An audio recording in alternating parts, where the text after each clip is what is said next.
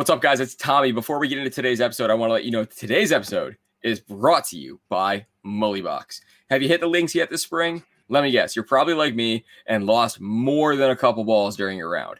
That's where Mullybox comes in. Mullybox is the monthly subscription that sends you a gift box every month with balls, tees, and some awesome accessories or tools to take your golf game to the next level.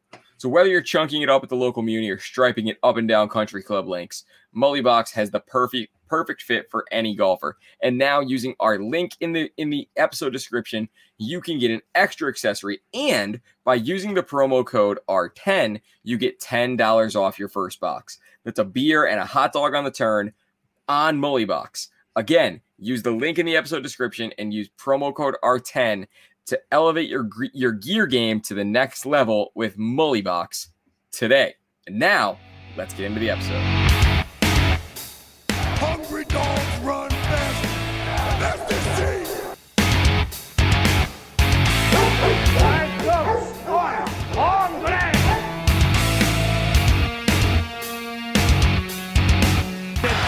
Joe Burrow might be a Heisman moment right there if he hasn't produced. Work can wait. Come kick it in the break room. And here we go. What is up? Another episode of The Break Room. We're locked. We're loaded. It's Masters Week. The National Championship just finished up. We have an awesome episode locked and loaded for you with an interview with Mark Diana, Golf Bets 101, to preview the Masters. Sam, how are you, my friend? Doing good. You know, it's a good weekend. Got out for a little day drinking on Saturday. Cooked up some Louisiana cooking. Enjoyed a good Saturday night. Gumbo? Not gumbo, pastelaya. Crawdads? No, pastelaya. The fuck is pastelaya? It's like jambalaya, but with spaghetti noodles instead of rice. That actually sounds a lot better than jambalaya. Don't slander jambalaya, but I'm not slandering jambalaya. I'm Italian, and the Dago in me wants some pasta.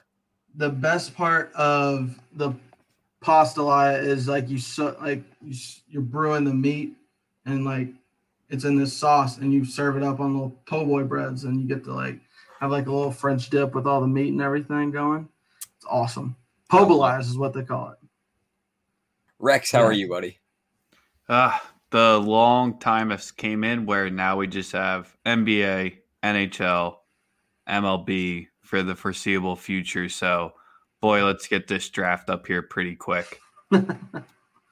Rude.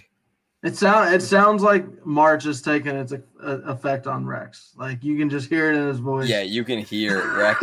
Rex has been defeated by the month of March.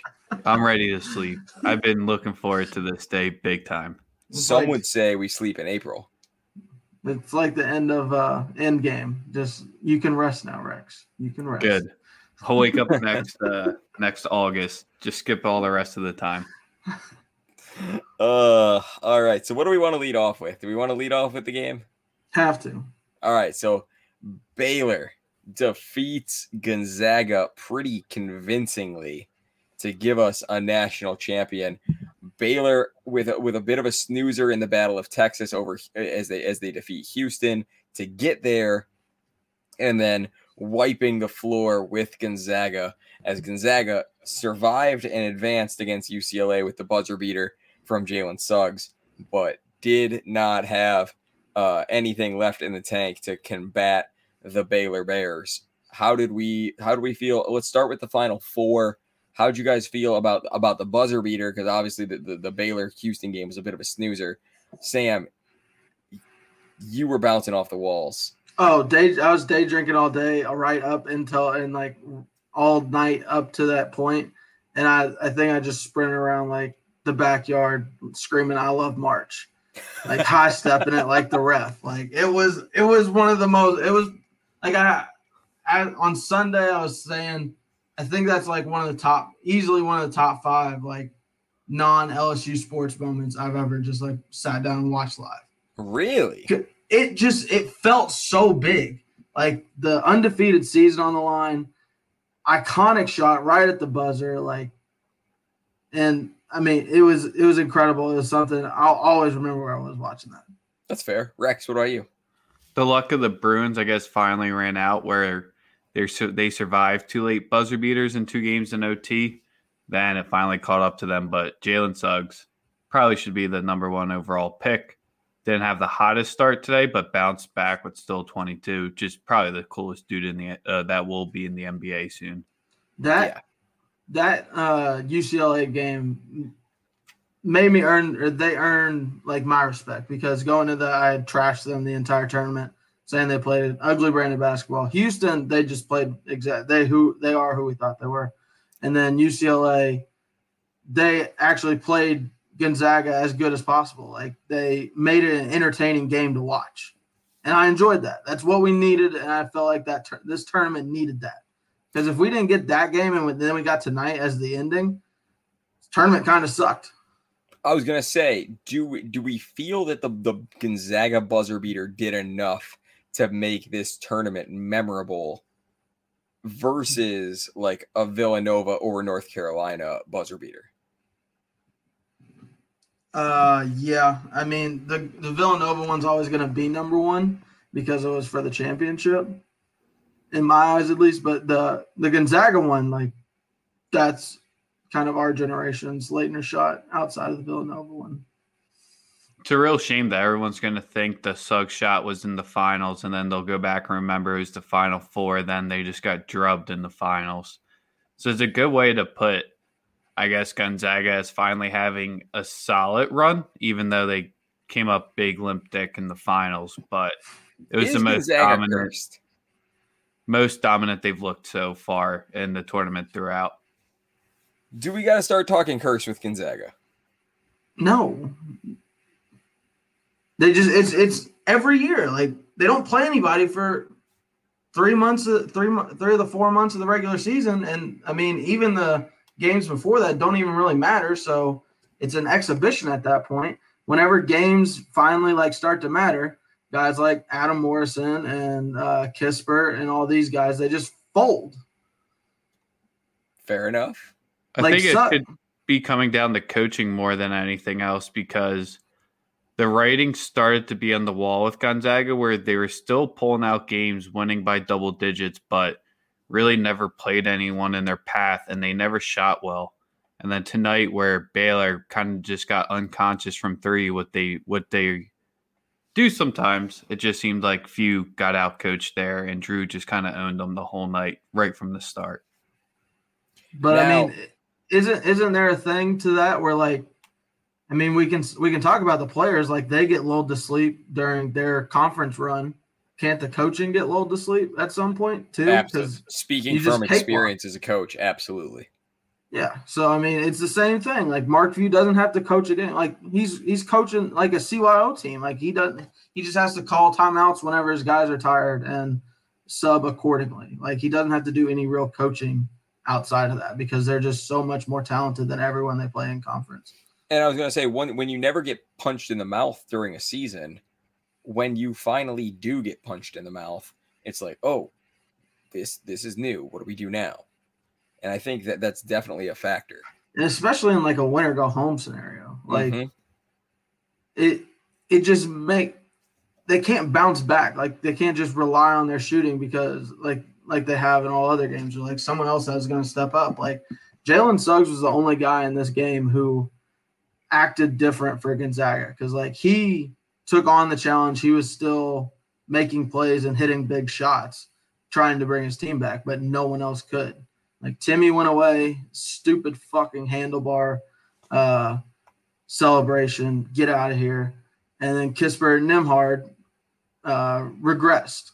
Looked like, I mean, Kispert, I don't know how you take him lottery after that. Baylor just looked like a bunch of grown men tonight when Gonzaga went out there, just thought they would advance on their talent. You're right. Sugg was the only one who stepped up.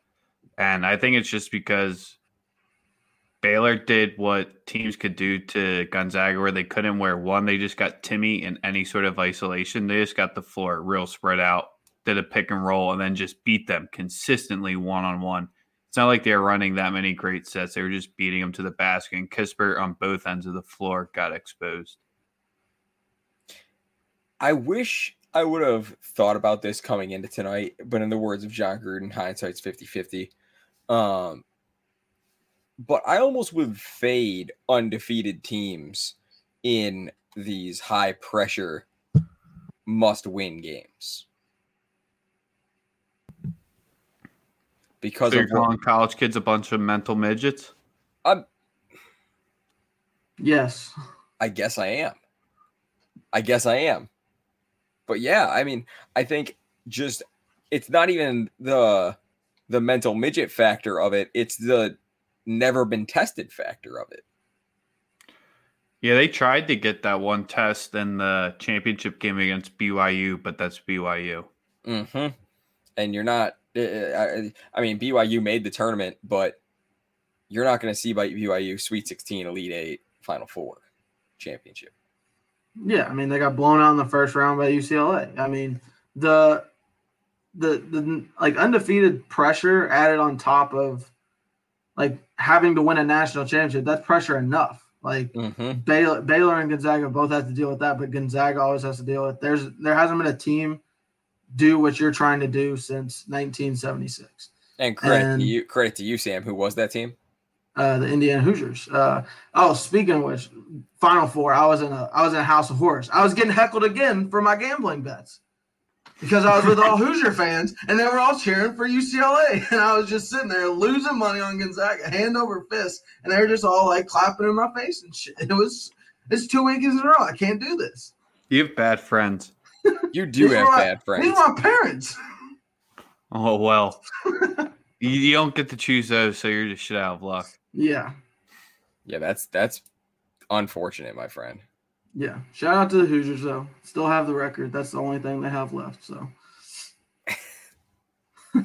all the Hoosiers have left. But yeah, I mean, so anything else on the Natty boys? Vital has to be we didn't get any like big game call. After getting one of the better ones, this game just never really had any moment for any good call. It was kind of just them milking it out the whole time. Mm-hmm. And Sam, what were you going to say? I was going to say Vital has to get Jim Nance's tie, right? That's such a stupid tradition. I don't even care. It is a stupid tradition. I'm just saying. I'm just throwing my pick. Isn't he like you a want to? I 6-year think senior? like I've talked about Sister Jean making it about herself. Jim Nance may be as big of a hog as you can get in the moment. And like, let's say you are the senior that gets Jim Nance's tie. Do you don't do anything. No, you don't. I was like, do you nail it to the wall? Do you wear it? Throw it in your closet with all your other ties. Unless that tie is like an invitation, like if I present that to him at the door and I can like go play his Pebble Beach backyard course, like if I can do that with the tie, then yeah, I'm keeping that shit. If not, then I'm just. It's got a tag on the back, and it says this tie can be exchanged for 1 round of golf at Jim Nance's house, and it just says the address and business hours. That's what we got to do. We got to find somebody who's gotten Jim Nance's tie and get them on the show. I do want to say I want to kind of revert back or like take a step back on a take I previously had. Jim Nance on Final Four, that was a big game. He felt like a big game voice there. It felt good. It felt like a little big of. I think maybe it's college basketball, but NFL he doesn't feel like as much of a big game voice because not all of them can be a big game voice to you. But in college basketball, you hear that and then Bill Raftery just coming in after with him, the Major Onions, like that it felt good. Hello again, my friends, just hits for you. Yeah, I mean, now I'm going to go back to sleep with Jim Nance this weekend, but. I mean, you're saying so that doesn't hit for you for the Masters? It hits for college basketball, but doesn't hit for the Masters? Well, I don't think you can have like a big game voice for golf because I strongly disagree. I don't think you can. Sam's wrong. Okay, I'm glad that you agree with me here, Rex. I don't put that one to bed pretty quickly. No. I don't think it's Jim Nance that does it for me. You're wrong. I think it's you get the Masters piano and like the CBS music behind Jim Nance makes him sound better. But Jim Nance on his own just being like, hello, friends. Like, No. Vern does it for me more than Jim Nance. That's because here's the thing. Your Pavlovian response to Vern Lundquist is to get a chubby because you're thinking it's the CBS music and you're about to watch. God, no. You're about to watch LSU beat Kentucky. You are so wrong here because I had to listen to that. Okay, I almost said something I'm going to regret, but no. I had to listen to that old bag air breathe, like mouth breathe into the mic for 5 years past his prime. And I had to deal with that every Saturday. That sucked. But him in golf with like the Tiger Woods and everything, he does it for me. I think it's just like that Tiger Woods call. It's not Jim Nance. It's Vern Lundquist. I'm not going to tell you the way you feel is wrong, but that's what you're doing. It is what I'm doing. You're right. And I'm going to do that to you when you talk baseball. So we're even. So I will say this just to put a bow on the announcing conversation. I don't think that the one like hearing a voice for a certain sport is one way or another. I think you just have big game voice, and Jim Nance has big game voice. And when Joe Buck did the U.S. Open a couple years ago, that gave it big game voice to me. I'm a big fan of big game voices. I'll agree with you on Joe Buck because he did it for golf for me. Really? I was not expecting that take out of you. Dude, Fox saved golf because they introduced every shot having shot tracer. So thank you to Fox because without them, we're all screwed. Just hope that's like blindly staring at a screen, hoping to find a little white ball. All right. So let's get to Mark Diana with the Masters preview as we get ready for what Sam would say is what? Greatest weekend in golf? Yeah. I had a little inner debate in my head for U.S. Open weekend, but yeah, I'm going with Masters. All right. Greatest weekend in golf coming your way. Mark Diana gets ready right now. We now welcome on the very first recurring guest in the history of the break room. It is Mark Diana. It is Golf Bets 101. Mark, how are you, my friend? Doing pretty well. How about you guys? Doing great. It's Masters week. And, man, Sam, I know you get juiced up for the Masters. What does this Masters feel like maybe differently than the other one has? This year, I guess last year's, it was nice to get the tournament and that it wasn't canceled, that like the COVID didn't get the tournament like it did the British Open. But I mean, it just feels better in April. Like you got the flowers blooming and everything, all the colors popping on the screen.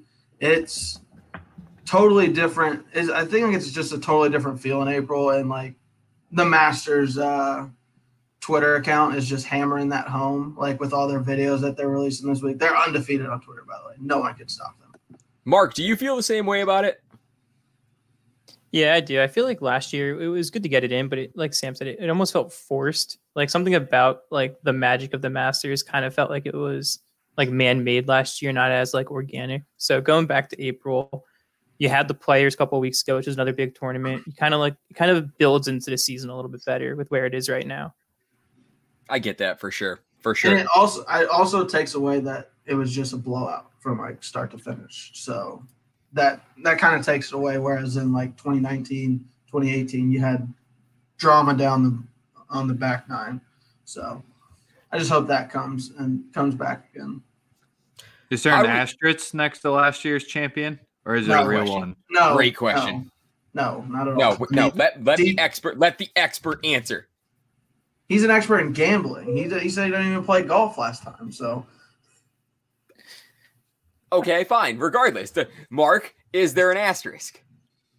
I'd still say no. I mean, even though it was a little bit different conditions, he still went out there and shot 20 under. Which, yeah, he probably wouldn't have shot 20 under in April, but he controlled that entire tournament. He still had to go out there and win it.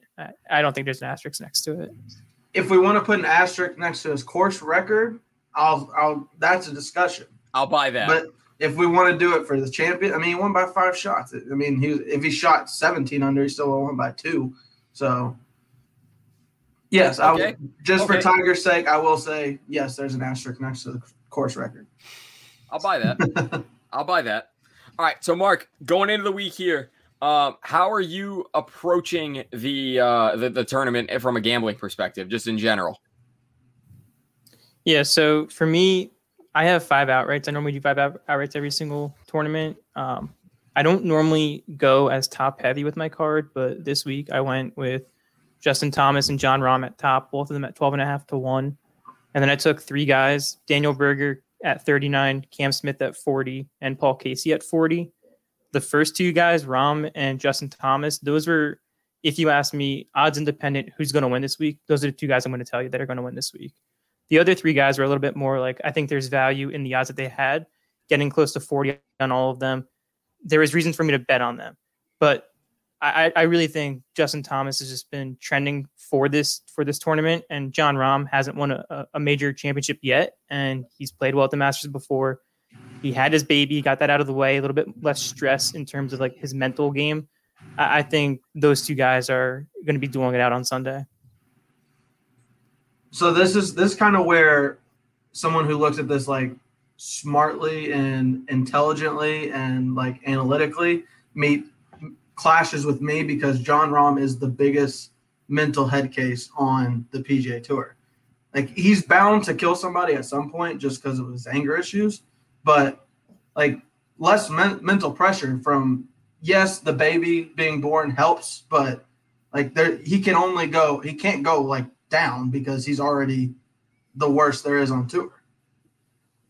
Yeah, that's a fair point. I just think in terms of like statistically what I was looking for, he fit almost every single one of those to a T. And for me, like, I look at it a lot more through like the strokes gain data and maybe some trends you can throw in there along with it.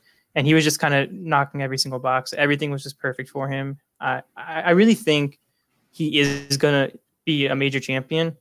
I do think the Masters is probably a stretch if I'm going to choose any one of them, but it's just everything is kind of like aligning at this moment for me to be like on John Rahm. All right, so you talked about he checks the boxes. I don't want to give away your model, but at the same time, I am interested. What stats are those boxes compiling of? Like if I'm trying to build a golfer to succeed in this tournament, what attributes, what statistics come to mind for you when you're looking at Augusta? Yeah, so Augusta's a par 72. All of the par 5s are going to be the holes where you need to make birdies on them. Over the last 20 years, the winners of the Masters have all made about an average score of like 8 under on the par 5s. You need to score on about half of your par 5s that you're going to see this week. John Rahm's long off the tee. He can handle those par 5s. Justin Thomas, again, another guy long off the tee, good on approach, can handle those par 5s. But the par 4s are where someone's going to lose a tournament. So you want to find guys who are really good on par 4s, maybe on scoring average, maybe not as much birdie or better, but guys who are going to avoid mistakes on those par 4s, because you can really lose this tournament by going 2 over, 3 over on one individual hole. So it's not necessarily you're looking at birdie or better. You're almost fading bogey or worse guys. Yeah, like for example, like par 5, I'm doing birdie or better, but par 4, it's almost completely scoring average. I just, bogey avoidance was in my model. 3-putt avoidance was also in my model. The greens at Augusta are really tricky. They're going to be fast this year, faster than they were in November.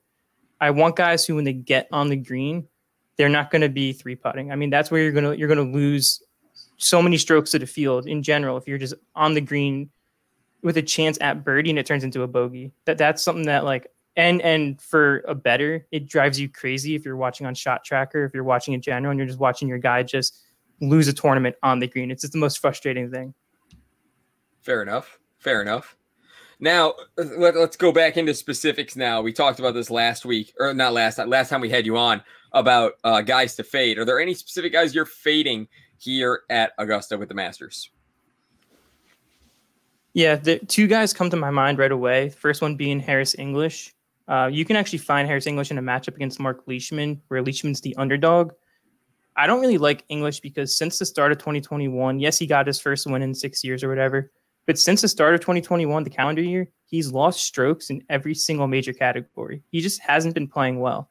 And you come into a course like Augusta, it favors the guys who've played well recently and have played well here in the past. And the only time he's also played here, it's been a miscut. I'm way off on Harris English. Another guy who I'm not as heavy on as some people might be, would be Lee Westwood. He got a lot of traction after back-to-back runner-up finishes in the Florida Swing. He doesn't win on the PGA Tour. Yeah, he's won internationally, but he hasn't won on the PGA Tour in over 10 years. This isn't really the place for someone like that to break back out. I'm off on him. And then Billy Horschel is another guy. Sam mentioned Jon Rahm being the biggest head case. You can make an argument that Billy Horschel is right there with him, if not worse. Billy Horschel, he's had a decent little. He just won the match play, but he hasn't really been playing well. That's the thing. Like, he had played well at the Players, but outside of that, he hasn't really been playing too well overall. So I think because of that recent win, people are seeing him like maybe he's going to do better this week because he just won. I'm not really with that on him. Horschel's like a head case, like where he's just talking to himself as he plays. Like Jon Rahm's more of the I'm going to snap and like kill somebody or like my caddy. But yeah, Horschel, like he didn't even play well in the last round of the match play. So I don't see the momentum carrying over. I also credit to me for being big brain and telling you guys that I did not like how Horschel played last week. So I'm not gonna, say that Mark and me, Spider-Man meme, we're on the same page here, but we kind of are. Going forward, like look at Jon Rahm. We've talked about him kind of extensively so far. You mentioned the baby. Over the next month, take the Masters out of it. Does the baby bring him back to earth, or does it amplify the what's it called? The head casedness, I guess, of Jon Rahm. Pent up aggression is what I would use. Yeah. I think he might, after this event, I wouldn't be surprised if you see him kind of just take a little bit of a break for a couple of weeks. I think because he just had the kid, got that out of the way before the Masters, he can go out there, try to win this week. And after that, I think he's going to probably spend some family time. At this point in the season now, you kind of been building up all season for this spot in the season. Once it's over, he can kind of take that break, and maybe taking a break and having a child might give him a different mental perspective. Maybe it cools him down a little bit, but with him, you never really know. Yeah. I don't know. I'm not a big back to confirmed sex haver recently. We've seen it with Carson Wentz. It doesn't pay off a lot of times where their head just isn't in it anymore. So I don't know. I might avoid the confirmed sex haver now. Rory hasn't won a major since he's had a kid. Just saying. Another golfer that's made headlines this week, Brooks Koepka, announcing that he will be playing in the Masters. What do you think of Koepka's chances? I mean, we've seen him play well in majors before. Do we see him coming back from the injury and having an impact on this tournament, or do you think it's just going to be a thanks for coming out Thursday, Friday, see you Saturday? Yeah, I mentioned him in the article I wrote on Breakdown earlier today, and I said if there's one golfer who's going to go out there and win the Masters on one leg, it's 100% going to be Brooks Koepka. I think he's kind of been building up this injury a little bit too. I think his ego is probably one of the biggest egos on tour, and if he were to win this week, everybody's going to know about it for forever.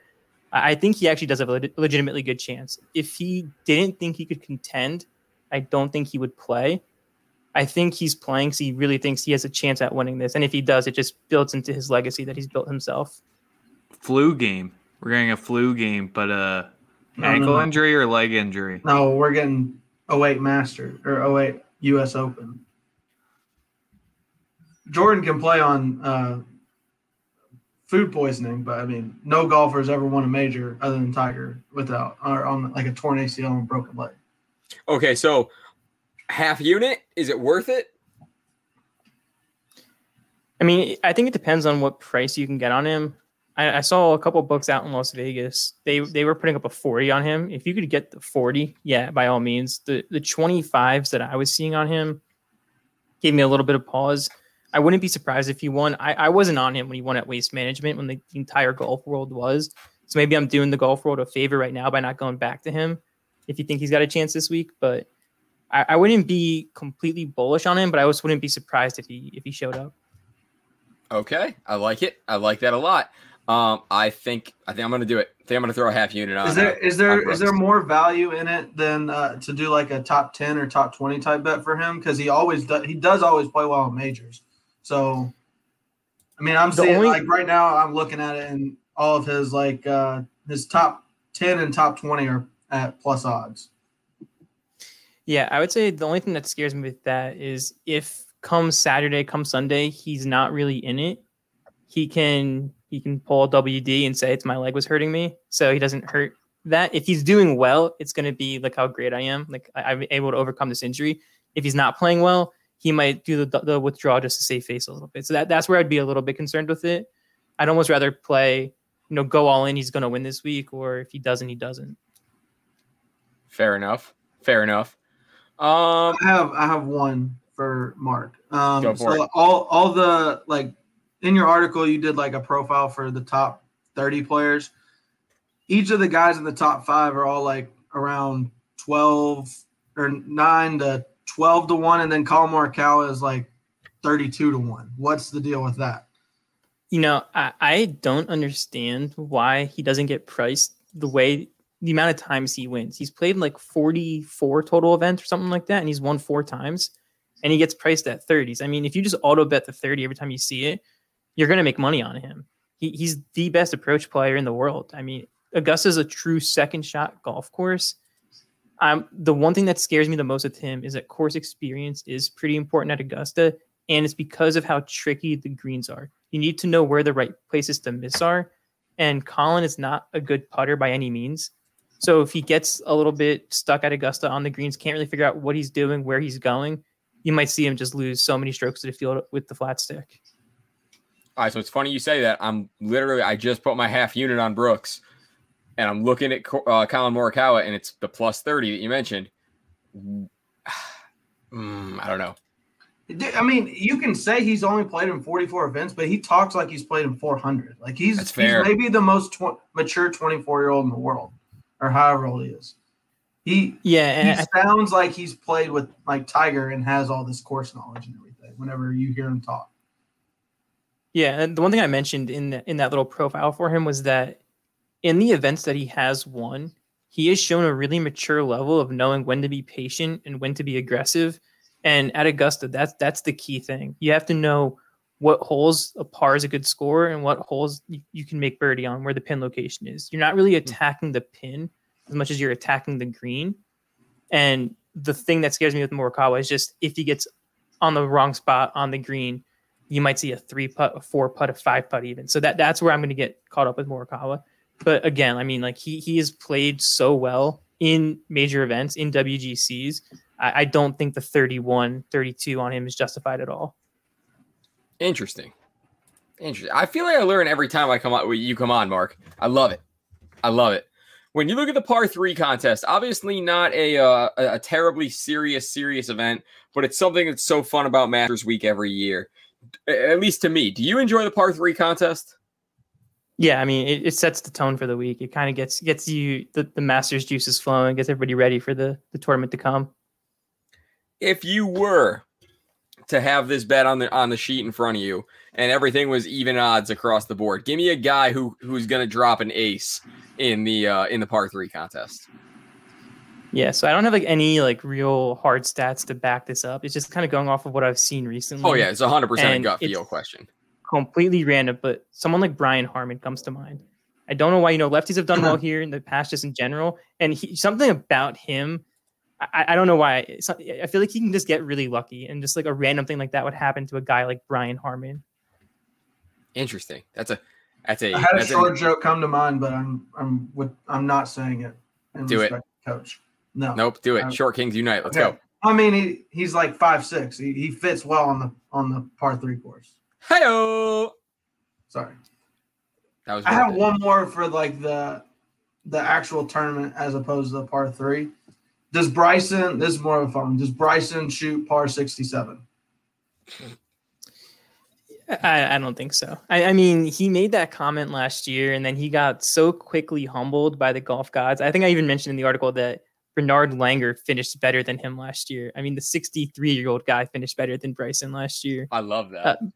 The only thing I will say, though, is no, he ended up making the cut, like the very end. Oh, it was like on the late push. Yeah. But I think the one thing that he's learned from that is he can still bomb and gouge without completely overpowering the course. He can just take advantage of the course. So the one thing that with Augusta that's kind of weird is that it measures just under 7,500 yards, but the way that the fairways are grown, they're grown against the grain of the greens. So carrying distance is a lot more important than actual true driving distance because you're not going to get the bump and runs when you hit the fairway. So if Bryson can kind of dial back a little bit with the bomb and gouge and just let me try to hit it straight, I can still carry it farther than everybody else on tour, and I'm still getting a leg up on the field. If he can just kind of play within himself a little bit more than what he did in November, I think he has actually got a really good chance to do the par 68 that he said. I hope he misses the cut because there was nothing funnier than him just like dropping doubles everywhere after coming out that hot saying it was par 67. I actually looked at his missed the cut number today. It was like plus 620, I want to say, on FanDuel or DraftKings. It's almost like he's more likely to win this tournament at plus 950 than he was to miss the cut. And I was like, that kind of doesn't seem right. Like he almost missed the cut last year. If I'm going to bet this tournament, I'm not betting Bryson. I'd almost be more inclined to bet the plus 620 there than to bet the plus 950 on him to win. Do you think it might have to do with weather, like the ball kind of popping a little bit more in the spring / warmer weather than it did in November last year? I think it has to do with he just won recently, and he followed up with another second place finish. So I think his current form is really good. He's been playing really well golf. I just think he's also a guy who's a little bit mental with his game. He tries to tinker with everything, and he kind of tries to outsmart everybody. I think if he outsmarts himself too much this time around, it's going to be the same result as last time. Oh, boy, is he mental. Oh, boy. Oh, boy, is he mental. I love it. All right, let's talk props for the Masters. Are there any specific props? You gave us the absolute heater of balls in the water. What else are you looking at? So top debutante this time around, I'm a Will Zalatoris guy. Somehow I found a way to not bet on him for top debutante. It's actually Robert McIntyre. He's been playing really good golf. He's a lefty, and we've seen that lefties play well. Mickelson's won a couple of times. Bubba's won a couple of times. Plus 250 on Bobby Mack, I thought was pretty good, kind of under the radar play. I think Zalatoris and Carlos Ortiz were priced above him, and I thought he could be almost level par with those guys. I got one. Hole 16, one hole in one. It's at plus odds. It seems like every Sunday there's just like one random flash to a hole in one on 16. It's the most likely of any of the par threes. Just take it, have some fun, win some plus money. I got zero props that I'm placing this weekend because did zero research. I'm more looking at Mark's article for guys to fade because I don't know. I have more fun watching a guy self-destruct than once I see one of my guys 3 putts to what Mark was alluding to. It's the most frustrating thing because if he's doing something I'm doing, just grinds my gears big time. Fair enough. Mark, anything else to close on? Any good extra plays for us? No, just one guy we didn't really talk about too much that I'm on outright was Paul Casey.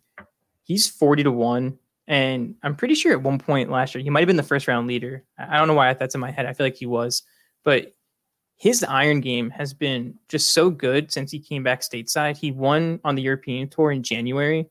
And then he came stateside, and then he's played 5 events with 4 top 10s. I mean, he's just been streaking he's peaking at the right moment.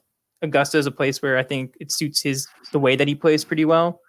And then I also did a bunch of like trend research on like random trends that the former winners have had. So like you mentioned, 18 of the last 20 winners were inside the top 30 of the official World Golf Rankings. 12 of the last 13 winners have recorded a top 30 finish or better at Augusta within the last 4 years prior to their victory. And 17 of the last 20 winners recorded a top 15 finish in one of their 3 most recent appearances. So one of their most 3 recent events.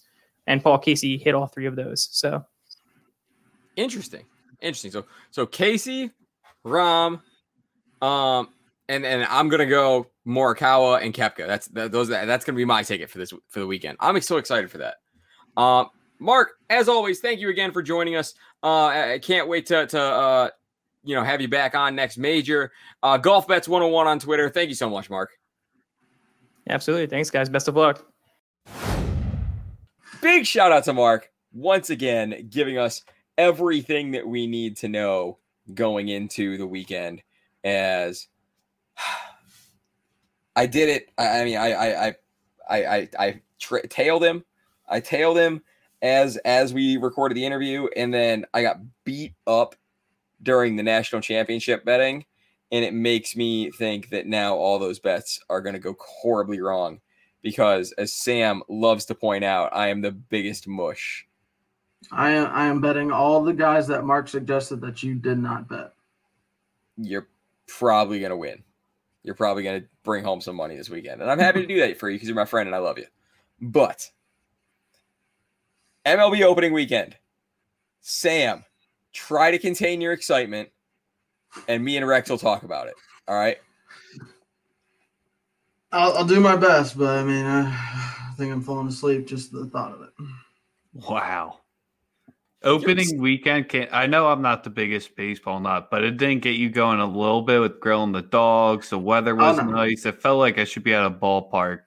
I did beat the sun. I went and got a pack of brats. First of all, you and me need to stop tempting the sun. I beat the sun because I did Sam, day drinking all weekend. Your words carefully here. I'm telling you, I did day drinking all weekend, and then I got a pack of brats and hot dogs. The cold weather did not stop me from grilling out on opening day. Day game dogs were a success. Oh, so you did watch baseball? I had it on for the first pitch and then enjoyed my hot dogs watching Seinfeld. Wow. Sports card taken away. Puts on the rerun of Seinfeld. Honestly, I fucking hate you, dude. Dude, it was the Yankees. What do you want me to do? Sit through that crap? I don't like the Yankees. That's okay. I'm not gonna say hate. Hate's a strong word, but man alive, you irritate the piss out of me. I watched the Dodgers game a little bit. That was better. I could watch them. I can't watch the Yankees. Okay. Rex, good weekend for your Phils, huh? Yeah, even better Monday night, 4-0, top of that NL East. We're crushing it. The bullpen's actually showing some sort of life, so it's just going to come crashing down pretty hard from here. Yeah. My Indians got beaten up as we slipped to 1-3 with a loss to the Royals today. Long season, we'll get it right. But Castellanos, the Reds versus the Cardinals, we had beef early. There's more of this. I'll watch baseball all the time. That's fine. And here's the thing. I think a lot of people follow that, but you know who thinks that this is bad for the sport? The guy in charge. The guy in charge. After the skirmish, Nick Castellanos suspended 2 games. He plans to appeal. I mean, how do we feel about this thing as a whole?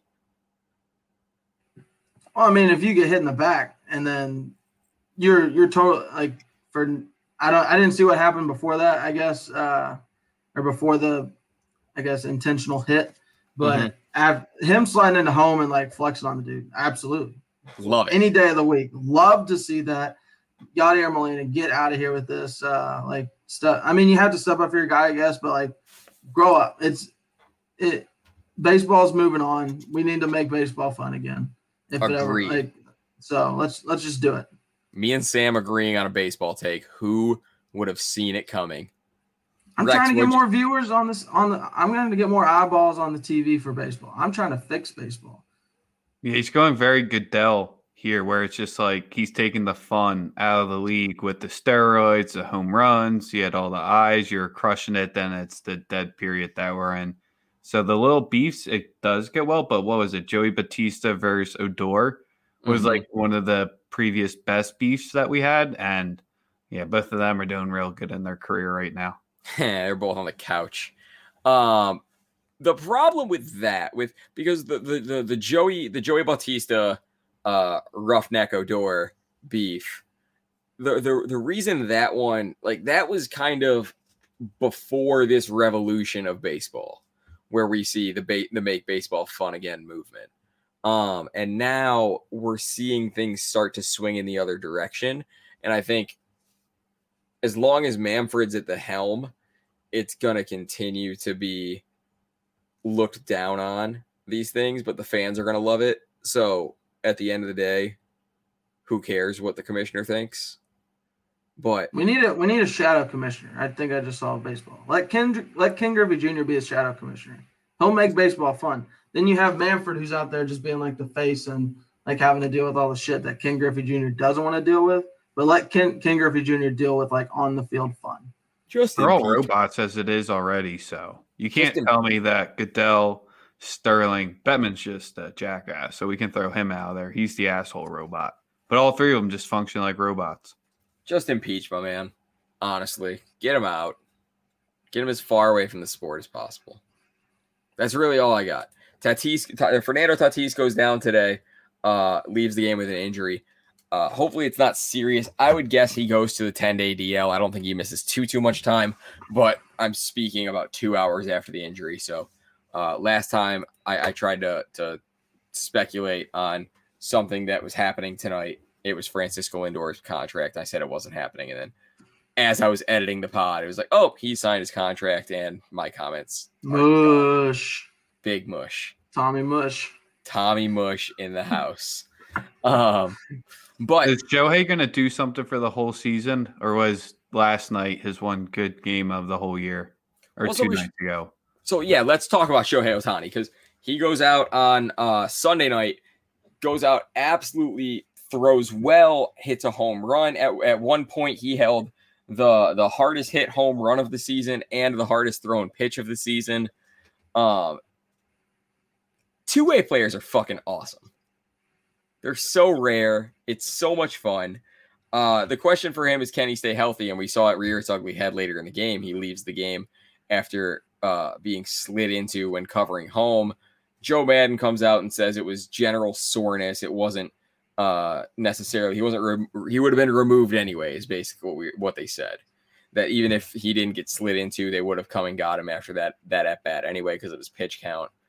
I don't buy that as far as I can throw it, but they're saying he's okay is basically the point here. Is he going to do it all season? He's a fragile dude. I don't think he does it all season, but I think that when he's 100%, this is the stuff that we can expect from him. Seems like you're going to keep like the training wheels on him for forever and just never just let him just go full all out. But that's kind of what the Angels never being in contention. Yep. And that's kind of exactly it. It's kind of embarrassing that you're supposed to have this like top 5 baseball player of all time, and then Shohei Ohtani has one good night and he's more marketable than Mike Trout. Speechless. You got to quote you got me in a box here, dude. I mean, I understand baseball. I understand all the problems that baseball has. I'm trying to fix it. If baseball was fun, I would watch it all the time. I'm trying to fix it. How do you market Mike Trout then? Make him do stuff. Don't let him just sit back in L.A. Make him do stuff. He's like the face of it. He goes to Eagles games. That's about it. That doesn't count. Make him be your face of your like freaking He's league. on Subway commercials, isn't he? You're muted. Those have a good track record. I missed the first part of your comment. I said those have a good track record. Sam can't solve baseball like he solved golf. He has to go back to the drawing board, hit the think tank, get the whiteboard, start throwing ideas up there on the idea board, and come back to it. I saw Baylor's coaching staff tonight too. Like, make all your shots, make them miss all your shots, win the game. They drew it up to a T. I'm not gonna lie. I'm surprised you haven't been hired as the new North Carolina coach with fucking Roy Williams retiring. Phone's open. I mean, hit my phone. I'll make them go to real classes, though. They probably don't want me. They probably don't want you. I don't want you. All right, let's pair troll tools, boys. I'll lead off. The Indians stink. They were billed as this awesome team. Not awesome, but they were billed that the pitching was going to be incredible. The blah, blah, blah. They go out. They've scored 9 runs, maybe 10 runs in 4 games. 9 of them were in 1 game. The Indians stink. It's going to be a long summer. I thought we'd get this sort of Tommy, but I didn't think we'd get it 4 games into the season. They you sound like a Mets fan. No, Mets fans have great opening days, and it's just a constant downfall from there. I feel like that was a Francisco Lindor joke. I can't let that go unpunished. That I think Sam just made a Francisco Lindor joke at me. No, you said the same thing about the Mets. They'd have a good weekend, and then they just cancel the season the next week. I mean, you've canceled the season. I guess you've canceled the season a week earlier. You beat the Mets fans. Lindor, come back. They're still going to play 162. I'm not canceling the season. I'm just saying that it is going to be a chore to sit through 162. Fold the franchise? No, because we're rebranding next year, and I want to figure out what the new hat looks like. And then if the hat sucks, fold the franchise. Maybe. You never know. Who are you guys trolling this week? Rexy, you got anybody? Yeah, I'm trolling myself here. So, getting all hype, getting back into the pitch, getting into the footy. I was getting distracted by college basketball for a little bit. Felt good about the gambling weekend on Line Breakers FC. Proceed to go 0-5 and all 5 bets lost by 1 goal. So welcome back. Very humbling. Was having a great time at 10 in the morning each day. Who is your team? Inter Milan in Serie A. Serie A. How do you land on a team? I've tried to get into footy. I've tried to get into Premier League. I don't feel a connection to any team. And so it's hard for me to get into the sport when I'm like that. Yeah, my best friend, his dad's off the boat, and they're diehard AC Milan fans. So when I used to go over as a kid and watch the games, I just naturally picked the rival because I'm an asshole. For the Premier League, that's like the same way I was with you, where I just found a team that just played a cool style and like the way that I liked watching it. So that's where I landed on Wolves to like them. But there's no very strong feelings there. Fair enough. Sam, what about you? Who are you trolling? I got 2. One's a quick one. DraftKings users. So last in Final Four game and tonight, DraftKings had I think it was Gonzaga win by 10 plus on Saturday night, boosted to plus 100. Max bet at $25. DraftKings tonight had a bet Gonzaga plus 4.5, boosted to plus 100. Damn. Max bet $25. So, I mean, I would have lost so much more had they not capped it, but DraftKings made so much money on that. So yeah, they made so much money on that. I think they said they limited like the one on Saturday to 50,000 people, and now it's just like a quick 1.25 million. So nice job for DraftKings. Just put a shiny toy out there. It's like, ooh, this is what the real market value is. We'll give it to you at a discount. Gets us to get the handle that we took in this weekend up by 1.2 million. It's a win-win-win, except for your wallet. Yeah, my wallet's hurting after those 2. And then today I decided to be healthy. It's a nice 75-degree day, going a little outdoor jog. And I was running in my apartment complex, hit the corner of the sidewalk where it meets the grass, and rolled my ankle. I didn't fall, but I rolled my ankle. And it was like second lap in. I was like, okay, this is what I get for trying to be healthy. Just go back to being fat slob like I've been all in March. Did you ice it? Is it swollen? No, I didn't ice it. Is it swollen? No. Does it hurt to walk? Are you headed to the injured list? No, I'm not going to injured list. Are you list. listed as questionable for Sunday? Sam just found the perfect excuse to stop moving and take a week off or 2 weeks off and try to get back at it again later. But don't worry, he's still going to make his 3:30 tee time tomorrow. No 3:30 tee times tomorrow. It's Masters week where all the golf is on the screen. No golf in real life. Why? I don't know. I just like I watch Golf Channel. I gotta save all my good golf energy for my bets. Dude, I live with a woman. Like I have only so much time allotted for golf each week, so I can't waste any. It's Masters week. I can't waste any time out on the course. Sam versus the sun. He's going inside after coming at his throat earlier. Sam rolled his ankle once and is never going to step foot outside again. He's going to be like Howie from Benchwarmers. Give me the sunscreen, man. That's it for tonight. We're out. Until next time. See ya. There you are. You're running for your life. You're a shooting star. all those years, no one knows just how hard you work, but now it shows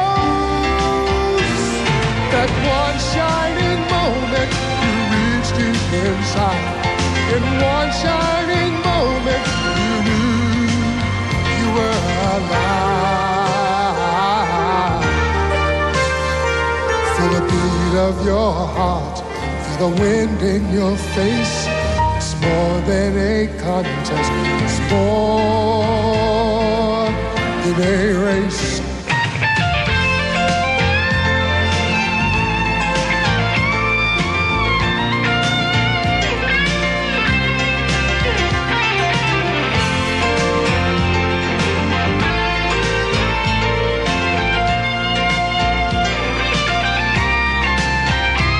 It's done, win or lose, you always did your best, 'cause inside you knew that one shining moment you reached for the sky.